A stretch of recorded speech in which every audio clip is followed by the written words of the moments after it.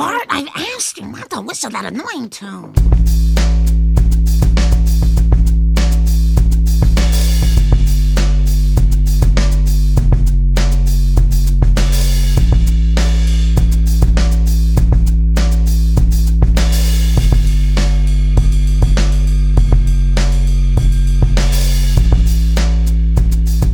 Yo, everybody, how's it going? And welcome back once again to Simpsons is Greater Than.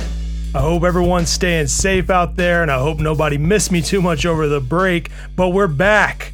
As always, I'm your host, Warren, better known to some of you as Bart of Darkness. You might know me from my Simpsons collection over on Instagram or Twitter. Be honest, it's great, isn't it? Go ahead and say it's great if you want to. But if not, you know the deal by now. When you're done listening to this episode, or while you listen to it, I don't really care. Slide on over to Bart of Darkness on either one of those, and please check out my collection. I really think you'll love it. So this week on the podcast, as we get back into the swing of things, I am joined by the creator of a fantastic YouTube channel about The Simpsons called The Real Jims. Jim has a lot of really great insight into the show, and with over 90,000 subscribers, you don't really have to take my word for it because I think his content speaks for itself. So as always, I'm going to shut my mouth. We're going to start the episode right now. Episode 38. We're back. Let's go. Yeah, it's like kind of a grind in terms of YouTube. I actually wish that I could put together a backlog of just videos where I can go on vacation and just like put them in a queue or something. But like I basically got to release whatever I'm working on because like by the time I'm done with a video, I'm just tired of looking at it and just want to like publish it at that point. Right. So like it would be so nice to just, I don't even know how I'd do it, whether I would just like work myself to death for like 2 straight weeks and like get a couple projects in the can. I don't know. Like that would be super nice if I could get like a backlog of stuff. Yeah, I will say once you do it, it's super nice. Like I was like weeks ahead before I launched the podcast. I was like, oh, this is easy. And then when you get caught up, it's not so easy. Yeah. Especially when you're dealing with like industry types with like schedules and they have production schedules they got to do. And, you know, you got to be accommodating because they're volunteering to do the show, you know. So, yeah, I totally understand how that is. Not like I'm paying them. Yeah. Well, you know, Jim, before we actually like formally start this podcast, I just want to ask you this because I've seen this on the internet a lot and I just experienced it and I need to share it with someone.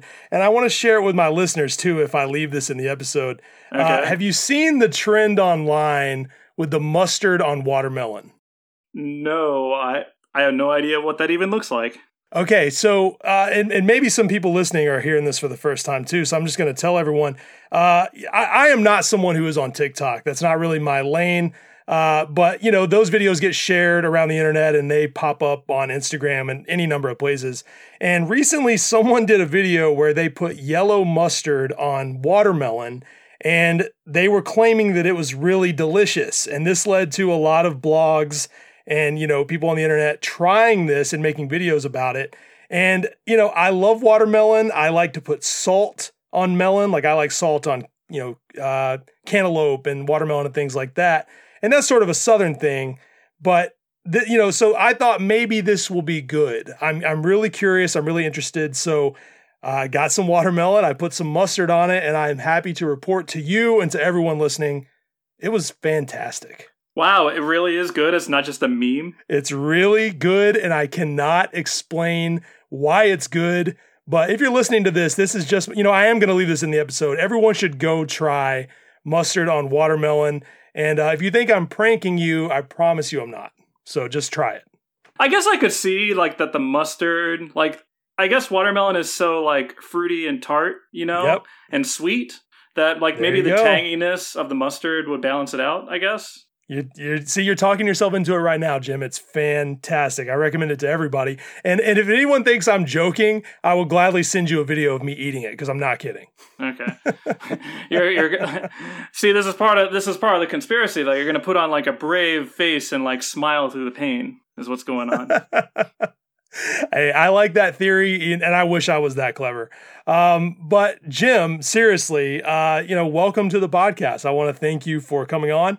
And I'm sure there's a lot of stuff based on what I've heard about you from other people that we're going to agree on. So I'm excited to get into this conversation and see, maybe we're either going to clash or we're gonna bond. So it's going to be one or the other, Oh, I should start throwing out my spiciest hot takes right now and see what happens. No, save those. I actually am going to ask you about that. But I start every episode this way, and it's sort of a different question now that, things are opening back up. It's not as depressing of a question as it was early in the pandemic. How are you? Sincerely, how are you? How are you today? How are you in life? I'm doing well. I'm living life. It's summer coming up. I've been vaccinated for about a month now. So I can finally leave my house again. On Twitter, I posted that GIF of Mr. Plow, where Grandpa's like, I can go outside again. And everybody in my comments were saying, oh, I'm afraid of those teenagers, and stuff. But it's I am just ecstatic to finally just be able to go out and about again. This past year was driving me a little up the wall, just working from home and then doing YouTube from home and just never leaving the house and sitting at my computer. So this whole some of my coworkers hate it. I have a day job in an office. Some of my coworkers hate going back to the office, but I honestly haven't minded it, at least so far, because it has been a nice change of pace just going somewhere else. So It's been really nice. I've been loving this. Well, it has been really hot. It's June right now. Yeah. See, I'm in Florida, so I'm not a big fan of the warm weather, although I should be used to it by now. But I totally relate to what you're saying. I work a job, and I say this a lot on the podcast, where I don't really have to be around people, so I was able to be at work through most of this. But my wife, she's been working from home. She's not super eager to go back, so it's gonna take some adjusting for some people to get back into the rhythm. But I hope everybody's staying safe and doing what's best and getting back into the swing. Sounds like Jim is, so I'm happy to hear that. Yeah, I've actually been kind of feeling weirdly guilty in a way, because for all of this past year, I've been complaining that, I'm stuck in the house. I want to go out and do things.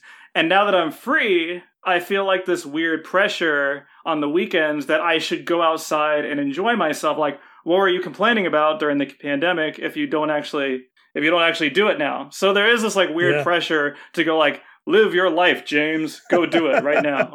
So no, I totally relate to that too. I mean, reentry anxiety is real, everybody. So if you know someone dealing with that, help them out. But Jim, I want to let you know that, I got several messages about your channel and what you do on YouTube. I somehow, over the course of the last 8 years, had only seen some of your videos in passing, and I sort of missed out on a lot of it. But I got a lot of people recommending you to me, and I want to give a special shout out to one of my listeners, Mike Costin, who actually, really encouraged me to reach out to you and have you on. He's a big fan of what you do, and he thought that you would be a great guest for the podcast. So shout out to Mike. Tell everybody about your YouTube that might not have seen it, and just sort of break it down, explain what it is and what you do over there. Okay, so well, first of all, thanks for the kind introduction. I feel really honored to be on this podcast, to be quite honest, because you have Mike Scully and Bill Oakley and stuff like that on there, and I'm just some YouTuber, But so I run a YouTube channel called The Real Gyms. It's a really terrible name for a Simpsons channel. It doesn't sound like a Simpsons channel at all. I probably should change it. I think Google probably hates me. But it's basically a channel about general Simpsons fan content. I do reviews of specific episodes. I do character history breakdowns where I take a look at this is Maude Flanders, and take a look at all of Maude Flanders' appearances through the series and just kind of talk about how she developed as a character. And I just do that for various secondary characters. I also do a series called The Simpsons Mysteries, which people enjoy, which is where I just take a question about the series, what is up with the Simpsons timeline, or where is Springfield located? Those are two of the most common questions, or even really granular questions about the plot of Bart Sells His Soul or Lisa the Iconoclast, specific little plot questions. So that's one. That's a series that I do. And then also I do videos about where I do showdown episodes where I compare one episode to another and then declare one a winner. And then trying trying to think of all the different series that I've done. I'm sure I'm like missing one that people are like, no, you do those videos too. I've also reviewed a whole bunch of Pixar movies. I reviewed the first 17 of them through Finding Dory. So I did that for a little while. And Disenchantment. I remember seeing that on your channel. Oh, yes. I've done 3 reviews of a Disenchantment, which have been really fun to do. But I do mostly stick to Simpsons stuff. The other videos are just kind of things for a change of pace, just something fun to do. But it has been a really fun, like, just kind of outlet for creativity and just talk to people about the show. Because when I started the channel, there wasn't really any YouTube review like shows about The Simpsons or analysis stuff going on. I think part of that was because Fox was really brutal about copyrighted clips. Like they would just destroy people with taking videos down. Which I think they've like relaxed their standards since then, and maybe Disney doesn't care as much. Disney wants to play the game. I think they're starting to realize that people who make content for the show, especially when it's, you know, like what you do, or even just accounts that are posting screen grabs or just like posting, you know, thoughts about the show in any sort of like social media context, I think that keeps a show relevant. And I mean, not that The Simpsons really needs help being relevant, but I think, you know, that's just money they save on advertising. People that are putting these, you know, extensive reviews and videos together, that's just good for them. So I think they're finally realizing like, hey, we're not losing money. We're actually gaining money because we're letting people, you know, advertise for us through the fandom. So I think that's something people should realize. One of my favorite comments that I get from people are people who literally tell me, hey, I haven't watched The Simpsons in like 10 years or something. But I just saw this video in my recommendations. I don't know why they're getting recommended the video, but they would say, I just saw this video in the recommendations and I clicked on it because I like Lionel Hutz or whoever it was about. And then they say that they started watching The Simpsons afterwards. It kind of like rekindled their interest in the show. And I just think that's so cool that like people... That people like, I just do it because I just really enjoy The Simpsons. I want to talk about it.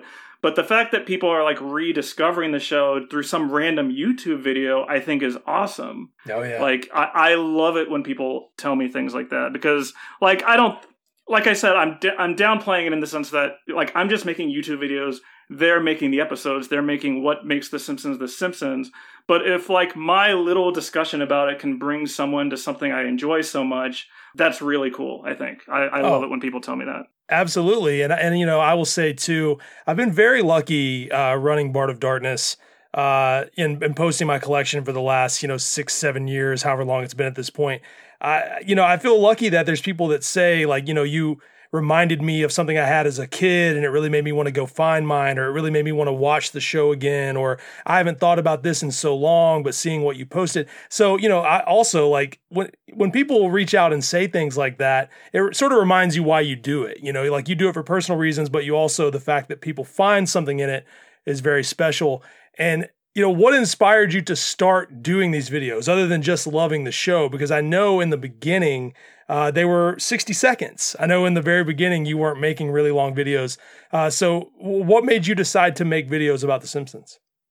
So this kind of just started as a creative outlet because like I just had a regular job at the time, and like everyone who has just regular day jobs, they realize that in the evening, sometimes they'll have like maybe an hour, maybe 2 hours, sometimes in the evening, where they just don't have much to do. Maybe you spend it watching TV or playing video games or whatever.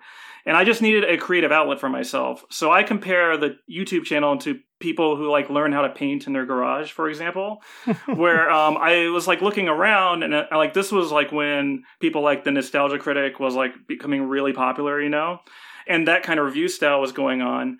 And I was like, I wonder if I could make a video where I just talk about The Simpsons, because I really enjoy The Simpsons. I feel like I have something to say about it. And like I mentioned earlier, there just wasn't any... Maybe there was Simpsons content on YouTube. I really don't want to dismiss anybody who was doing it before me, because there probably were. I just don't know what was going on back then. But there wasn't much out there. And I was like, This is a show that's so awesome that it should be talked about. So it kind of became a creative outlet. Some of it was just, I kind of wanted to challenge myself too, because I'm kind of a taciturn, quiet person. Like I don't put myself out there a lot, So I thought it would be good for me to try something Well, I feel like I'm getting really personal right now, but I felt like Yo, get personal. I actually like getting personal on here. Okay, I was like, we're only like 15 minutes in, and I'm like spilling my guts about my personal story. But I did think that it would be good for me to just try to put myself out there more and like just try to make something creatively. So it kind of came about at that. I also kind of felt like that the relationship between The Simpsons and its fans is kind of weird in a way, in that like it didn't have a great relationship in the past with like the Itchy and Scratchy and Poochie show, like back in those days, like the alt TV Simpsons stuff.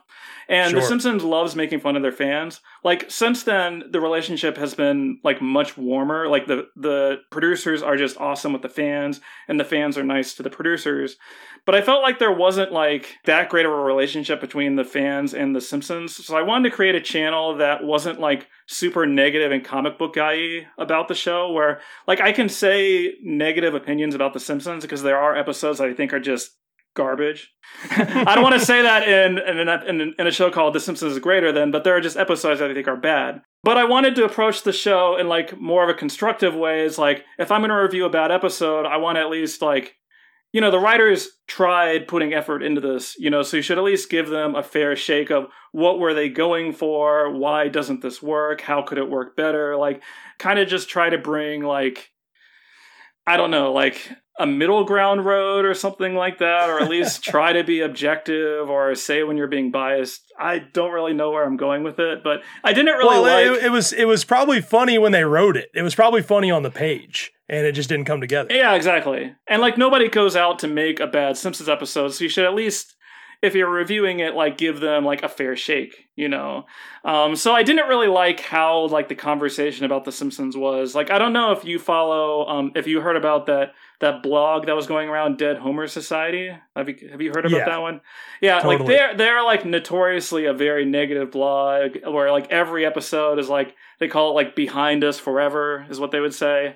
And I was like I get it. Like there is an appeal for like every Simpsons episode is bad and like is without redemption or whatever. But like I just didn't like that kind of tone around the show. Even if some of their episodes are bad, like some of their episodes are just forgettable and some of them are good, you should at least like talk about them with some sense of nuance, I think. So I like to ask people that do stuff like that. I'm like, okay, well, how many shows have you created? Yeah. That went on for 700 episodes. And I guess to some degree, like you don't have to create a show to have an opinion about a show. Like everybody can evaluate art. I guess we should say that. Like I can say that like my eggs were not good, even if I can't make eggs, for example. But yeah, like especially like, you know, when you become an adult and you're just like working a job, you think to yourself, how would I like it if you were an accountant and like you like made like a bad cash flow statement or whatever, and people were like, oh, this cash flow statement is bad, and then you hear about it for like the next 5 years, you know, like you wouldn't like that. So like you can review and say something negative, but at least like, you know, kind of try to put it in like, I don't know, an understandable perspective. I don't know where I'm going with this. No, well, I will say, you know, it's like, I think it's more fun to find ways to appreciate low points in something that you love as much as The Simpsons. I mean, I say this all the time, and I think people get it twisted. I do not think every episode of The Simpsons is good. Like, it would be absurd of me to say that, but I know that even the ones that are bad, there's probably a reason that it's bad. I mean, there's a lot of steps to making an episode. I'm willing to bet that when that script was written, when it was rewritten, when the jokes were pitched, a lot of it was funny, and sometimes it just doesn't come together. And if you don't like it, watch the next episode and see how you feel. It's not as simple as, oh, this episode's bad, so that means from here on out, it's bad. That sort of attitude, especially when you claim to love a show, to me, I can't relate to that. I just have a hard time getting with that. Yeah, it's like the broad strokes kind of thing kind of gets on my nerves a little, because there are eras of the show that I don't like as much as others. For example, I've never been a big fan of the Mike Scully seasons. I'm sure you hear that from fans, you know. But like even though that's my personal least favorite, and this is a personal opinion, other people are going to be different. Even though I don't enjoy those seasons as much, there are still good episodes in there. Like I wouldn't dismiss the whole era as being bad episode, bad episode, bad episode, bad episode. Like, you can look at it more in detail. Like, it's kind of crazy to think that people would argue that, like, you have a team of professional writers for 20 years has never made a single good Simpsons episode. Like, that'd just be amazing if somehow they could just pull that off. Because, like, just statistically, you'd think you'd write at least one good episode. So I feel like there's something wrong with that premise, right? Absolutely. It's nonsense. And I will say, anyone that's new to the podcast that's coming in on this episode, slide on back to episode 7 with Mike Scully. And I mean, he'll tell you, like, he knows that in certain seasons you allow yourself some bad episodes that just don't come together. And I think he has a great perspective on that. But we talk about how much you like the show, Jim. I want to know, what is your personal history with the show? Like, when did you start watching the show? Were you a day one? I was not a day one person. The show came out when I was pretty young, to be honest. And my parents were kind of conservative about, like, what they allowed us to watch. My earliest memories are probably somewhere around seasons 2 or 3. I vaguely recall watching the B plot of Lisa's Substitute with Bart and the election. I like the scene of 1 for Martin, 2 for Martin is stuck in my head somewhere. Like, maybe, I think when you're little, like, you gravitate toward Bart storylines.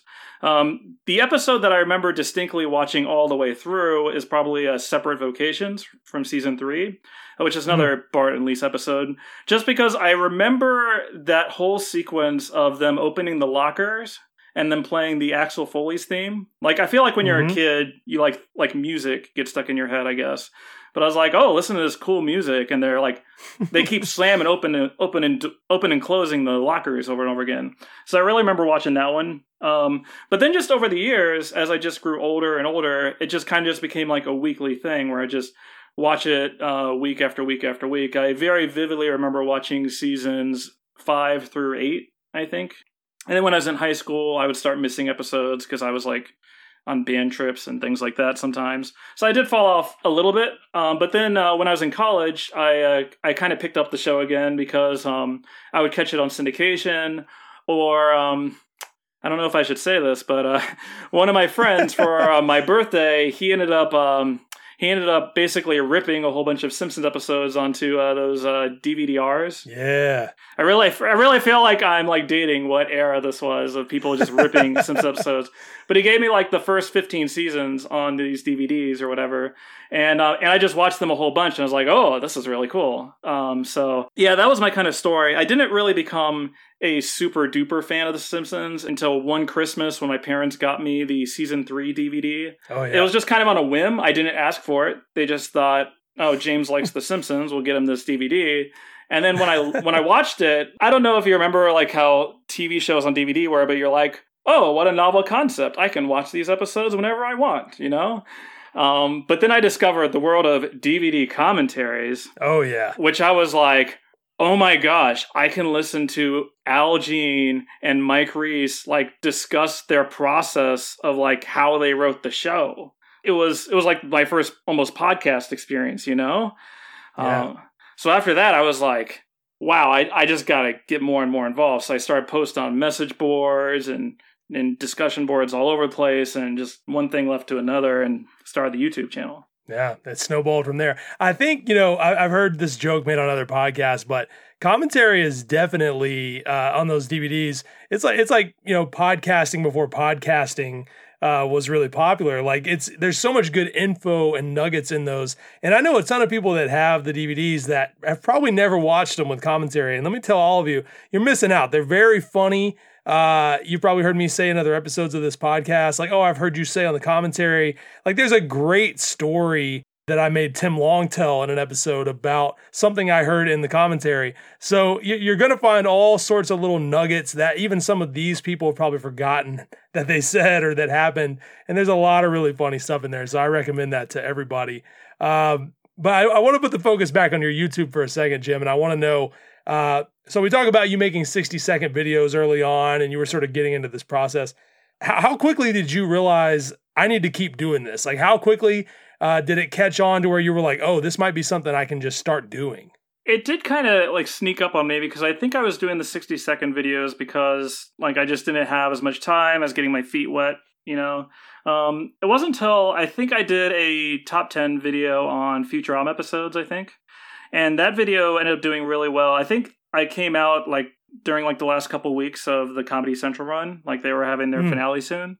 And that ended up doing like 100,000 views, which was like normally I was getting like maybe 5,000 views, on stuff. So I was like, wow, like this could be a thing. And then and people were saying you should do longer form content. So I started doing the Simpsons Mysteries videos. Like I did one about the Springfield's location first, and then I did the Bart Sells a Soul mystery, and then started doing Who Shot Mr. Burns ones. And I guess just because of the way the YouTube algorithm works was that it really likes watch time and like the longer videos. So as I started making those videos, they started doing better and better in the views and stuff, and it was more motivating to keep doing it. Sure. One of the things I struggled with as a creator was, though, like this is going to sound really corny, but I'm like a big hippie in a weird way, in that like for some reason I didn't really want to run ads on the videos, because this was just me painting in my garage. It's just for fun. It's just passion. Like I don't want to run ads. I think for like the first 4 or 5 years of the channel, I didn't run any ads. But then eventually, like, people were like, it's not a big deal if you run ads. Like, you're spending all this time on the video. Why not get a little bit of ad revenue? Like, if people don't want to watch ads, they'll just block them, which I'm totally fine with. Like, go ahead and block them. Like, don't tell Google that I said this, but they can block them if they want. So like I started running ads, and then it just kind of snowballed and snowballed. Like people started really enjoying the Simpsons Histories videos about the character breakdown, and I started enjoying like writing those. So it kind of like shifted from like a review oriented channel to like kind of a lore oriented channel in a weird way. Yeah. Because that seemed to be what people wanted to see, and I did enjoy writing about characters and character arcs more in a weird way. Also, I kind of feel like I'm not the best reviewer in general. Like, it's something I think I could probably work on, maybe. I don't know. Well, a lot of the people that message me about you disagree.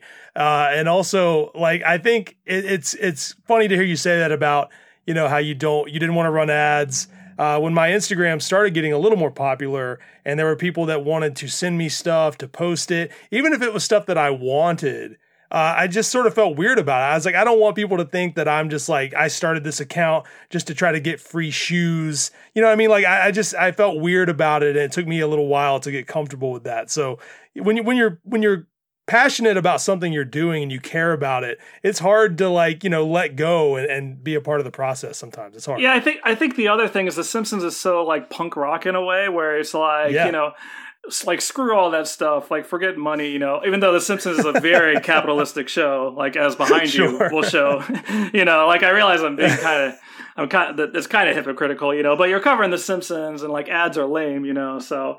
Right. So yeah, it's one of these situations where like I just enjoy doing it as a fun hobby. I still do my day job and everything. People have asked me, they're like, you should start a Patreon. You should start a Patreon. And I'm continue to be resistant about it, because I was like, the ad revenue is fine. I make money from my day job. Like, I'm sure if I quit my job and started a Patreon, they would get more videos, like more frequently. But you never know. Like, maybe if it becomes my full-time job, I'm not going to enjoy it as much. And also, like, I'm just going to be hitting people up for money constantly. And, like, when money starts getting involved, things get weird. And, like, you start owing people stuff. And, like, I don't know. The whole thing gets weird immediately. So I kind of like that I can just go to my day job, do this on the side, like make a little extra money from YouTube. And, like, it just be this fun thing on the side that I can just share with people. Well, I will say, Jim, that, I've talked to a lot of creative people that say similar things about Patreon, and they were really nervous to do it because they were like, well, if I do this, there's this expectation, and what if I don't live up to this expectation? But just, being casually familiar with, because you have so many videos, there's no way I'll ever catch up with all of them, but even the ones I've seen and just seeing the response and the way people interact with them, I definitely think you might be selling yourself a little short. I think you definitely could have a successful Patreon. So, maybe just reconsider. I think there's an audience for what you do. People clearly really like what you do, and they probably just want to give you their money. So let them. Yeah, it is a weird situation where they're like, we want to give you money. And I'm like, no. So I don't know. Like, part of me is just like, let's just be super casual. You have your money. I have my ad revenue. Like everything's fine. But yeah, I probably should like think about it some more. Nah, I'll let you off the hook. I won't pressure you, Jim, but just think about it, So, we talk a lot about modern episodes, and that's another thing that when I would get recommended your videos, people would say, I think you will really agree with Jim because you guys share similar views about newer episodes, and you don't, you both talk about how it's not fair to dismiss modern seasons outright, that there's a lot of, good episodes in them. And I saw a video that you did that was about 20 modern gems in The Simpsons. And you actually had you had some episodes submitted by Matt Selman, and it was a really great list, a really great video. How big has social media been, or just being able to reach out to people like Matt and have them get involved? How big has that been to your growing process with the YouTube? Well, first of all, I'm kind of like I mentioned when I started the channel that I'm kind of a shy, taciturn person by nature. So me going into Matt Selman's DMs and being like, hi, Mr. Selman, can you please submit a few episodes if you have time, I guess. I was so sheepish about it. But all the Simpsons producers are so super cool with their fans. Matt Selman is awesome. Every interaction I've had with him, he's been so supportive of the fans. So yeah, that is amazing that we have a vehicle like Twitter where that you can just reach out to Yardley Smith or Maggie Roswell on there, or Nancy Cartwright, and sometimes they'll reply. I think Maggie Roswell retweeted a mod picture I posted a while ago, and they're just so cool because they're just people. You know more than anybody from all these interviews that they like the show like you. They're not going to growl Absolutely. at fans. It's not 1980 anymore, To be honest with my channel, like I said, I don't really approach people because I'm kind of weird about that. I don't know. But whenever I have had interactions with them, they've been really supportive and awesome. So it's been great. You've only been doing this for 10 years, Jim. You can give yourself some credit. It's easier to talk to people than ever. And that's, it's easier to reach out to people you respect and admire. And it's bizarre. It's bizarre that sometimes it works. Early into this podcast, there were people like Al Jean that were like, oh yeah, I'd be happy to come on, would this day work? And it's hard not to respond and go, oh, wait, are you serious? You're really going to talk to me? My podcast doesn't even exist and you're down to be on it. So I encourage anyone, if you're trying to make content, if you're trying to put yourself out there and give something back to the community or whatever it may be, even if it's not Simpsons, don't be afraid to use social media and make those connections. And if you don't abuse it, and if you're not an asshole, you can generally, find ways to collab with people you respect. And that's really, really cool. What do you think that's going to do for you moving forward? What do you expect your channel will be in 10 years? I would hope that in 10 years, I'm at least more organized and more polished. I guess I'll put it that way. Maybe I'll have a more organized community around me because I don't really deal with all that stuff. I was like, I'm not going to start a Discord. I don't have time for Discord. If you guys want to be in a Discord, you can. It's not really I don't have time to be in a chat room basically, but do things like that basically. It's really hard. I make this joke a lot, but I'm in several Discords, at least in spirit. And sometimes I will randomly pop in and be like, hey, how's it going, everybody? But it's hard. Making content is hard, everybody. What Jim does takes a lot of time. And building a community around that is also hard. And that's something that I struggle with. I give myself too much to do. So that's all relatable. And I'm sure everybody listening can feel that as well, even in life. So to give you a bit of a peek behind the curtain, I don't think... Because we all watch YouTube regularly, we just watch video after video after video, but you don't really think about how long videos take sometimes. And it is quite a grind, I've discovered, from having this channel. I'm not going into a poor me situation, but one of the reasons why I'm not organized is because you know, and part of this is just because I still have my job, but you know, like it kind of has to stay in the back of your head, these ideas that you're working on, and then like, you know, portioning like a 5-hour block on like a Saturday to basically like churn out some editing, you know. So it is kind of a grind, this constant like YouTube just go, go, go, go, go. The YouTube algorithm is set up in a way where like it punishes creators really hard if they stop making videos for like an extended period, you know, or if you make a video that like the YouTube algorithm doesn't like, for example, like you just get in their doghouse for like a month, you know. And that's one of the things I've struggled with as a creator, in that like I just do this for a fan project. Like I'm not doing this for clout. And right.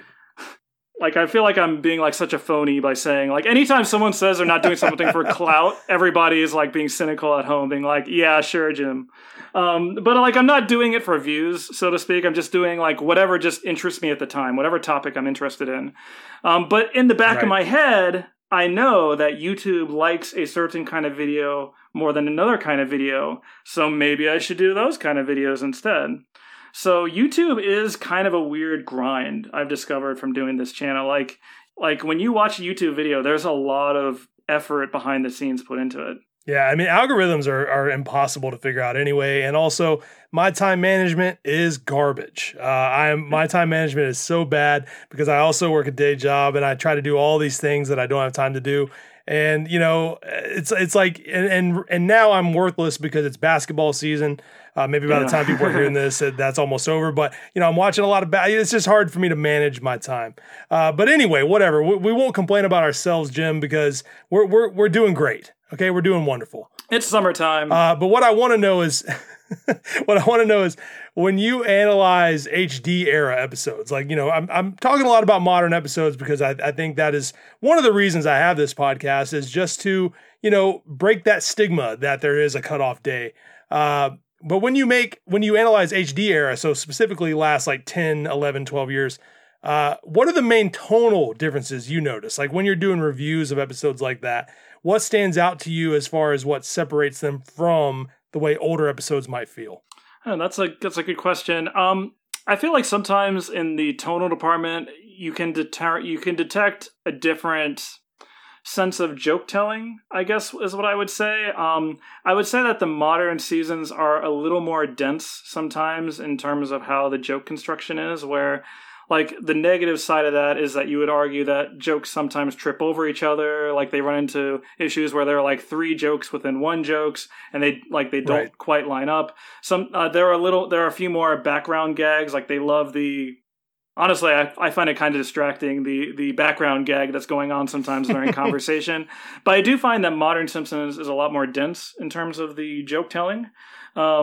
I found that some of these modern seasons are a lot more like parody driven. Like they will go for the total homage for the whole episode. Like they'll do an episode like The Book Job or Homer is Where the Art Isn't, where they're heist movies or parodies of like 1970s detectives novels. And like, I guess classic era episodes would do that to some degree, maybe like 22 short films about Springfield, perhaps.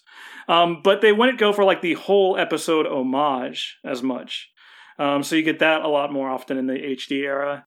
I'm trying to think of other stylistic things. I think from a storytelling perspective, it's mostly the same in terms of how their plots are structured. Like they'll do the opening set piece that's unrelated sometimes, like maybe more frequently in the modern era. But you know, they did that in the classic seasons too, like the trampoline plot, for example.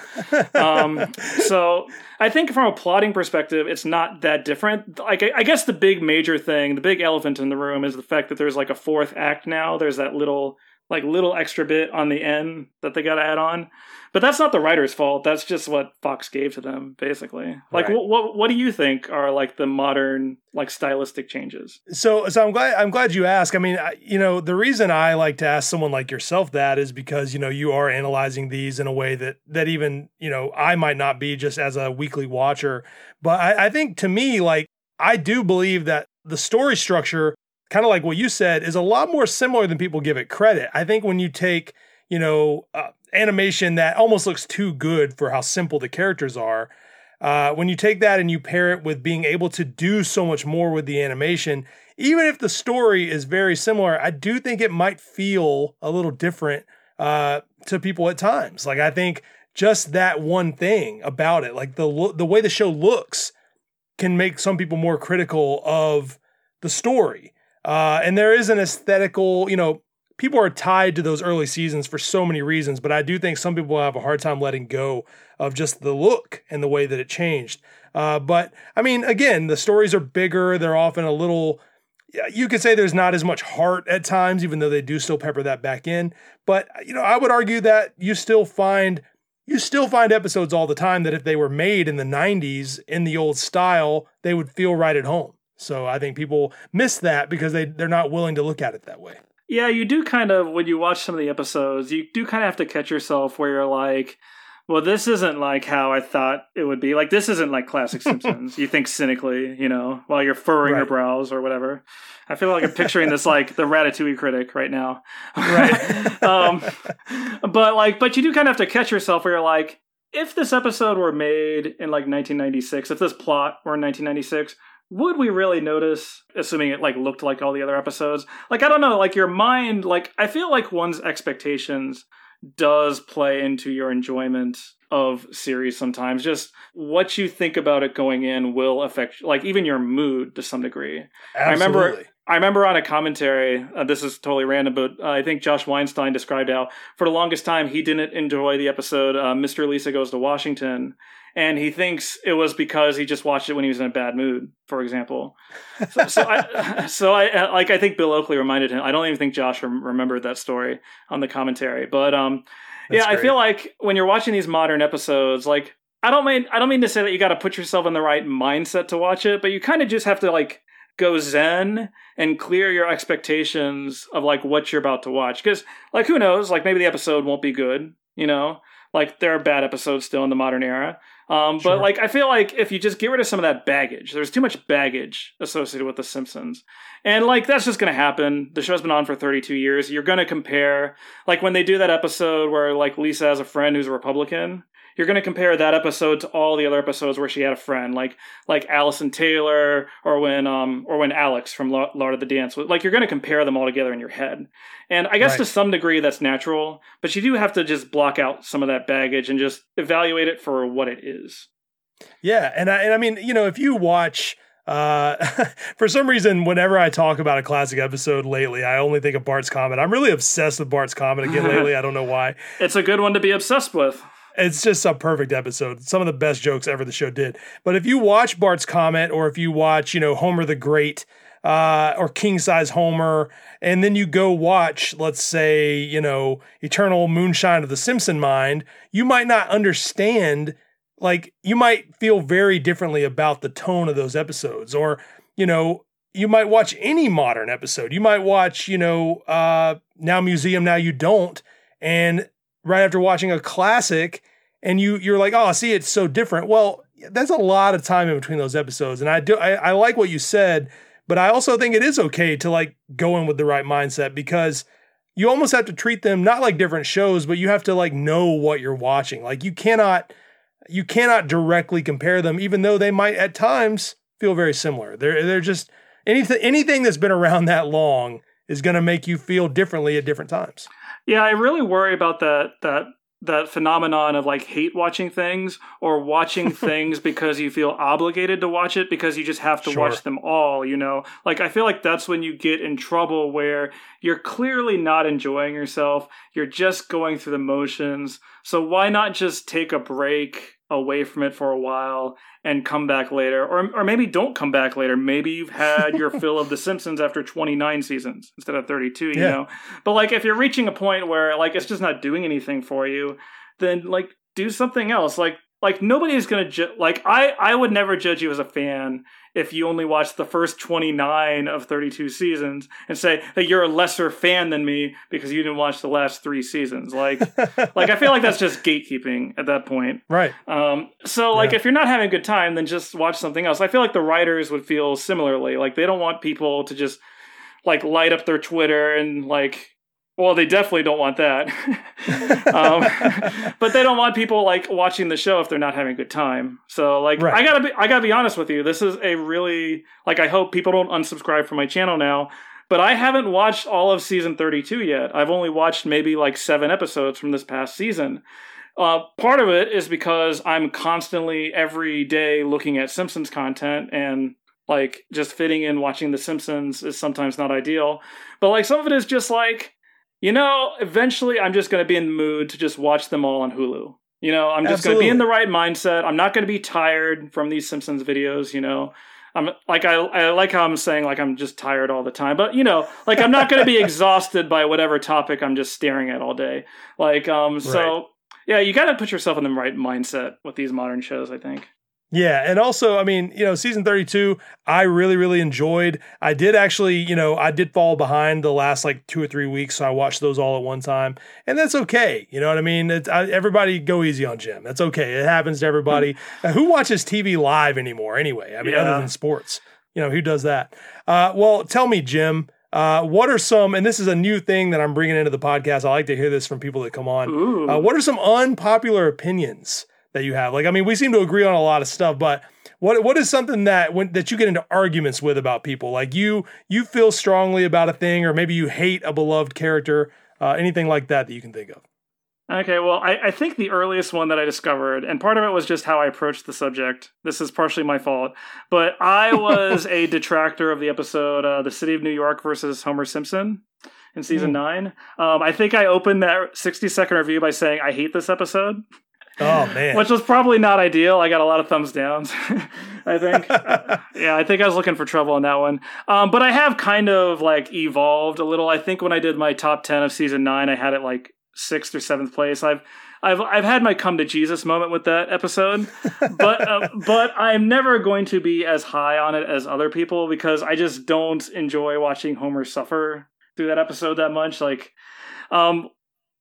I feel like I'm starting a feud here again, but no, I mean, I've heard worse. I feel like Homer's suffering isn't like presented in a way where it makes that interesting of a point. It's kind of the like no good, terrible, bad day kind of plot. And I feel like if it would have been structured a better way, if it was about Homer's expectations versus reality or something like that, it'll be more interesting. Like as is, it's just kind of a slog of him just being shit on the whole time. Pardon my French. I don't know if this is a cursing podcast or whatever. No, curse all you want. I don't give a fuck. Okay. I just got the explicit tag on this podcast. So that's one opinion I have. The other hot take is probably that I'm not the biggest season 5 guy. I like season 5, but I think I would put seasons probably 3, 4, 6, 7, and 8 better than it. Like it's kind of one of my lower seasons, and I think that's more of just a personal taste thing, because I love season 6. I think season 6 is my second favorite season probably at this point. But I feel like season 6 is just like the evolved version of season 5. Like it does everything season 5 does, but in like a more balanced way. Like season 5 is full of these episodes like Homer the Vigilante and Bart Gets an Elephant, and like these really heavy plot gag driven episodes. And that's really great if you love that kind of episode. Like I'm not going to knock anybody whose favorite season is season 5, because some people love that kind of story. But for me personally, like my tastes are, I like seasons like season 7 and season 6 and season 3. Like I like it a little schmaltzier, a little more balanced. Whereas season 5 is just relentlessly gag driven. So I've never been as high on season 5 as other people. Wow. Yeah, you had that changing of the guard, as they say.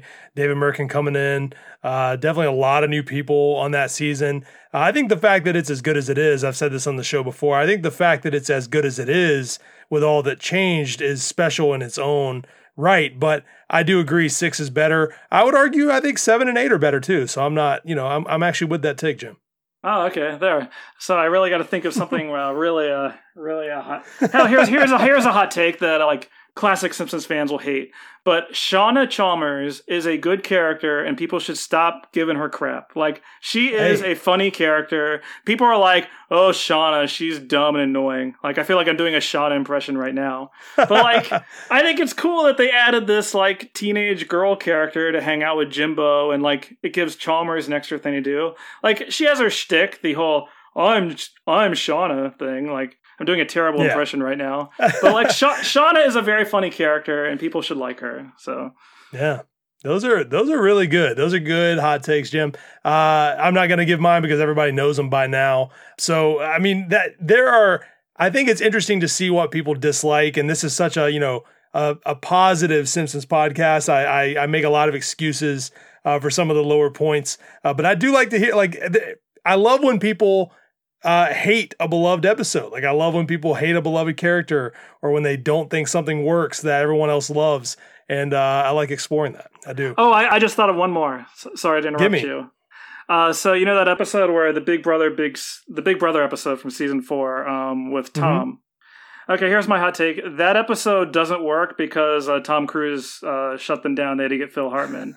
My hot take is that Phil Hartman is miscast in that role, and it kind of drags down the episode. Interesting. So, I love Phil Hartman. He's awesome, but I don't think the episode really works with that voice in the role. So that's interesting. I actually, haven't thought about it in that way. I'm always game for a Phil Hartman voice, but I would like to see what that, because I mean, the way he plays that character, I guess when you bring it up, I do sort of see what you're saying. It's not really, it doesn't actually personify the character you see on screen. The voice doesn't really feel the way the character feels. So that's interesting. Yeah, so that's my last hot take. And it's a Phil Hartman one, so that's really going to go over well.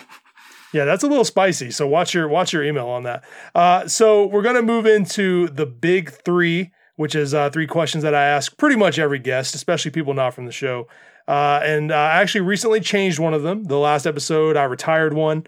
And so now we have a new big 3, or at least big 2, and a new whatever. You guys get it. So the first one is favorite character and why. Okay, I knew you were going to ask this question because I listened to last week's episode. So my favorite character is probably Bart, I think, which is probably like a less popular opinion these days. I feel like people it is, yeah. I think people prefer Homer and Lisa these days more often. I feel like Bart's got kind of left behind. I think some of this is just me growing up as, a boy when I was little and connecting to Bart episodes. So there might be some like bias from when I was younger. But I think what I am really drawn to with Bart is that with his stories, he's such a troublemaker that I feel like Bart's stories work really well because it's always kind of up in the air whether or not he's going to do the right thing in the end. I think it's always a big question. One of the things I struggle with Lisa episodes, like I really like Lisa. I make it a point to not bash her too much because the internet is weird about Lisa sometimes. But like her episodes, I don't connect with as much because I kind of believe that Lisa will do the right thing in the end. Because I don't know, maybe I just respect Lisa more, or that's just how she's written.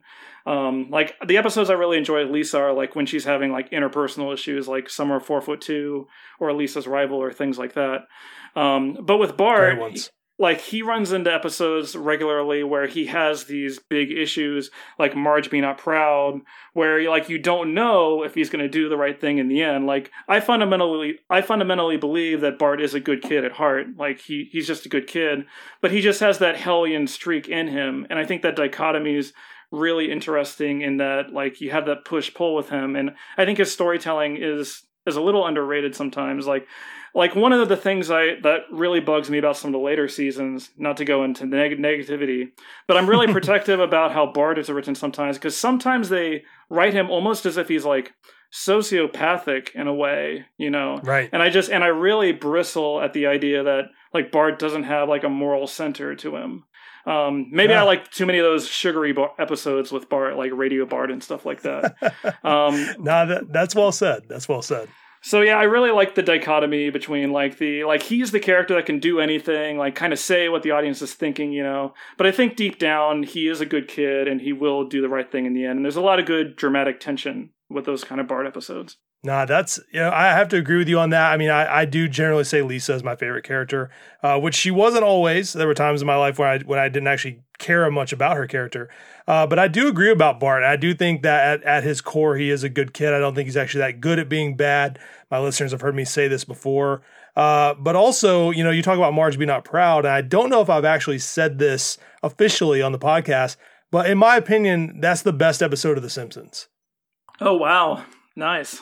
That's a good one. I think it is perfect from start to finish. And I always tell people, like, there are people that are negative about Mike Scully, but he wrote Marge Be Not Proud, which is about something that actually happened to him, and it's a perfect fucking episode. I just want to stress it's a perfect episode, and I've watched it a million times. I watch it every Christmas, and it's perfect. So it's that's so as funny. good as it gets. It's so funny you just said that, because I literally said that exact same thing in my Lisa's Rival review that I just did recently, where I was like Lisa's Rival is the first episode that Mike Scully wrote, and I said I can see with the sugar plot some of his later seasons, but like my stance is that Mike Scully wrote Marge Be Not Proud, so Mike Scully can do whatever he wants, in my opinion. I don't like it. I am negative about his season sometimes, but I will always love Mike Scully, partially because he's just a really funny guy. Like when he shows up on Parks and Recreation, I'm like, oh my gosh, it's Mike Scully. I love Mike Scully. But he wrote Marge Be Not Proud, and that is super awesome. Such a good episode. Yeah. I love you, Mike. Just so you know. So least favorite character and why, Jim? I think of the major people, I think I'm going to go with Gil. I've never been a Gil guy. I've seen Glengarry Glen Ross. I like Jack Lemmon. It's a good movie. People who haven't seen it, you should see it. It's really good. Not just the Alec Baldwin scene. See the whole movie. But his shtick is very one note. I get a little it's very cloying. It's a little tiresome. I'm trying to separate the fact that he did replace Lionel Hutz with the lawyer roles. That Realty Bites is really the two boats passing each other kind of episodes. But Gil's cloying nature, they just don't do that much interesting with him. It's just always the same thing over and over and over. It's just so cloying. Doesn't really do it for me. Yeah, no, I think you're the second person, if I'm not mistaken, to say Gil. So that's wild. I love Gil. In fact, I recently made a bit of a list. Anyone that follows Bart of Darkness, I did one of those hey, I'm watching basketball, I'm up late, ask me a question type things. And somebody asked me hey, you've been talking about a list of great modern episodes, where's it at? And so I was like, all right, well, I know I've been saying that, I will do it, but here's a few. And I actually put Kill Gil volumes 1 and 2 on that list as one of my favorites in the modern era. So I do like Gil, but I think that's a good take. I'm not mad at that take either. Okay, yeah, I feel like people beat up on Gil a lot, so I kind of regret saying that, because it is kind of a basic take, No, I mean, it's not like I picked Principal Skinner or something, Well, I would end the podcast if you did that. Okay, well, I won't. All right, Jim, give me your top 3 favorite episodes, or just 3 that you really like. I know that's really hard to do, but give it a shot. Oh my gosh, you're ruining my future content if I ever do a top 10 overall season kind of thing. You can just give me 3 you love then. I just realized I forgot to mention that I do season retrospectives on the channel, one season at a time. And I do a top 10 list for every season that I do. So I feel like I've kind of spoiled some of it, because I clearly have a number 1 from every year. Right. So if I had to give you a kind of a general top 3, spoiler alert for everyone at home. But I think I would put Bart Steals a Soul up there for sure. That was number 1 from season 7. I already mentioned that I'm a big sucker for Bart, and that's the Bart, emotional Bart episode, I think. Aside from Marge Be Not Proud. Season 7 is good for that. I had Marge Be Not Proud at number 2, by the way. So I would have Bart Steals a Soul. That's just such a good exploration. He just goes through the ringer in that episode. Just love that one. Oh, yeah. And then I would also probably put up there Homer at the Bat. Just relentlessly funny episode, just so silly. I love Mr. Incredible. Burns so much. The fact that they got all those baseballers in that episode and they don't ruin the episode. They're not well, they are distracting, but they just have so much fun with them. The episode should be just a mess. The whole third act is just nonsense. Mr. Burns just tees it up that nonsense is happening, but it's just so good, just funny from start to finish. So I put that up there too. And then probably for a third, I would probably go with Cape Fear. Let's go with another gag-heavy episode. I guess when I come to my favorites, I go for the super sugary saccharine episodes, and then I go for the super gag-heavy episodes. And Sideshow Bob and those rakes and everything about that episode. I saw the episode Cape Fear before I saw the movie, and it works even without seeing the movie. It's just so good. Yeah, Cape Fear has easily, a top 3 Simpsons joke for me. Anyone that doesn't think the scene where Homer barges in and tries to give Bart a brownie, if anyone that doesn't think that's one of the funniest things to ever be on television, I feel bad for you, because it's literally perfect. That'd be near the top for me too. I love Cape Fear. So good. Yeah, that's one I remember watching when I was little. Like that whole Homer Thompson sequence is just etched into my brain from when I first watched it. It's so good. Yeah, put that episode in a time capsule. Put it in some protected box, so if one day aliens ravage this planet and they find it, they will get to appreciate that episode. It's so good. So obviously, a large part of why I started a podcast is because of my collection. It's because of my presence online. I'm curious, Jim, did you have much Simpsons merchandise as a kid? Did you ever collect anything or have some shirts or any of that? I didn't have a ton of Simpsons collectibles, to be honest. My collection is just like nothing compared to yours. Yours is just amazing. Look at all that stuff behind you. Thank you, Jim. Appreciate that. I never really we never had I never had a lot of extra money, because I would get birthday presents and Christmas gifts, but most of my money is going to Super Nintendo games and stuff. So I just didn't have that much money to buy Simpsons merchandise. As I became older, now that I have an income, I guess I could buy more Simpsons things, but I think from watching my parents accumulate things, I think there's something in my DNA that's kind of a hoarder. So by not buying things, I can try to stave off some of that hoarder atmosphere. I will tell you, though, because you've been looking at my Twitter posts, that I have started collecting some of the Simpsons comic books lately.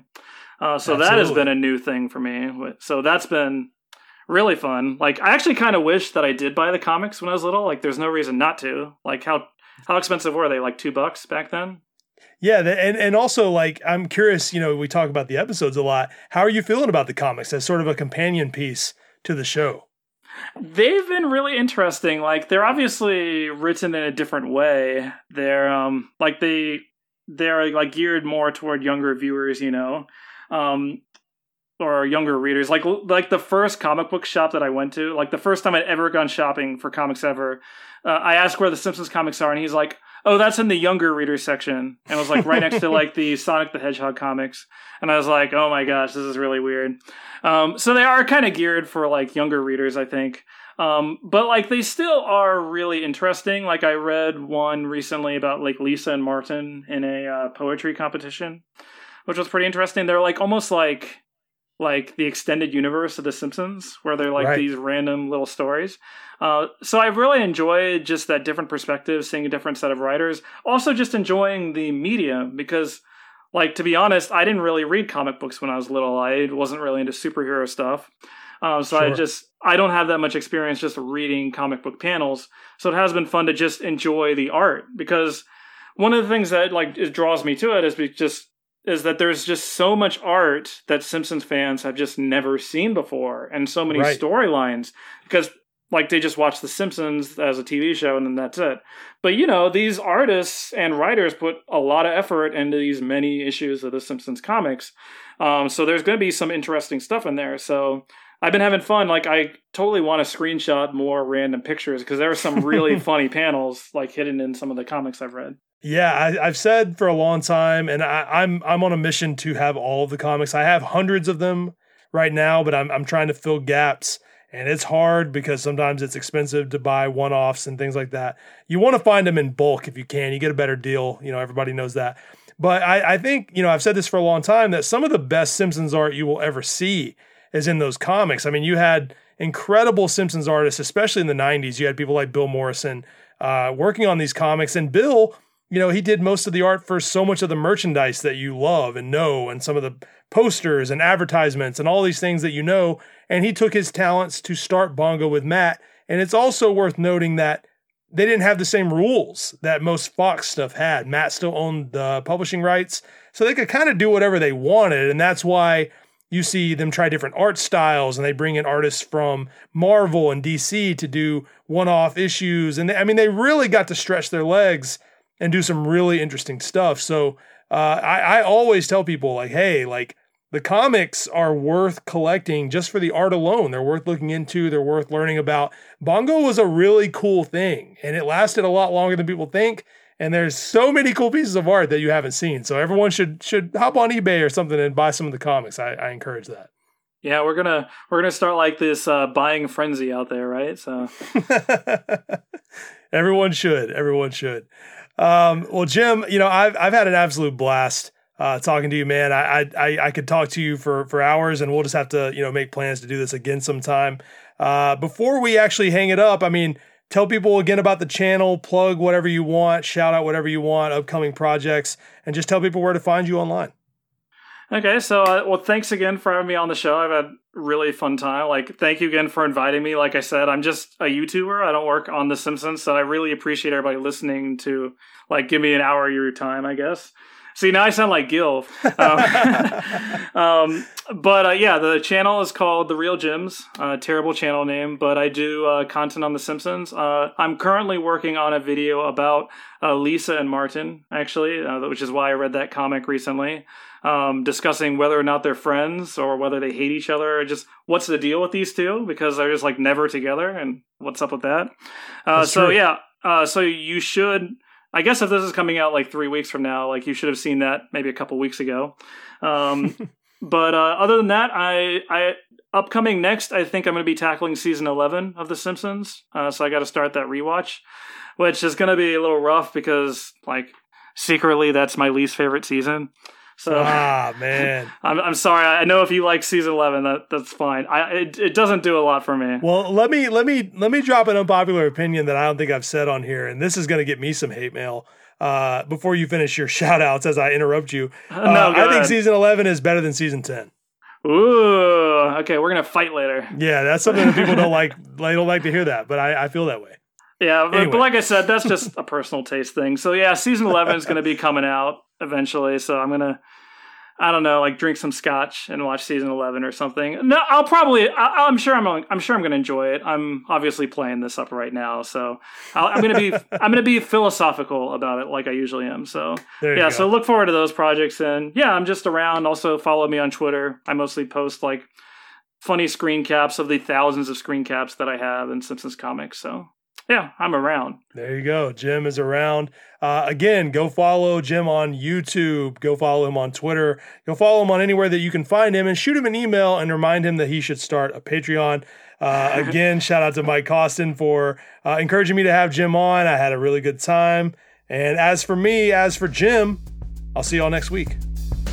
If you enjoyed this podcast, check out the official Instagram @SimpsonsIsGreaterThan, or follow me on Twitter @SimpsonsIsGreat. If you're curious about me or my Simpsons collection, just search for Bart of Darkness on Instagram and Twitter. Thanks again for checking this out. I'll see you next week.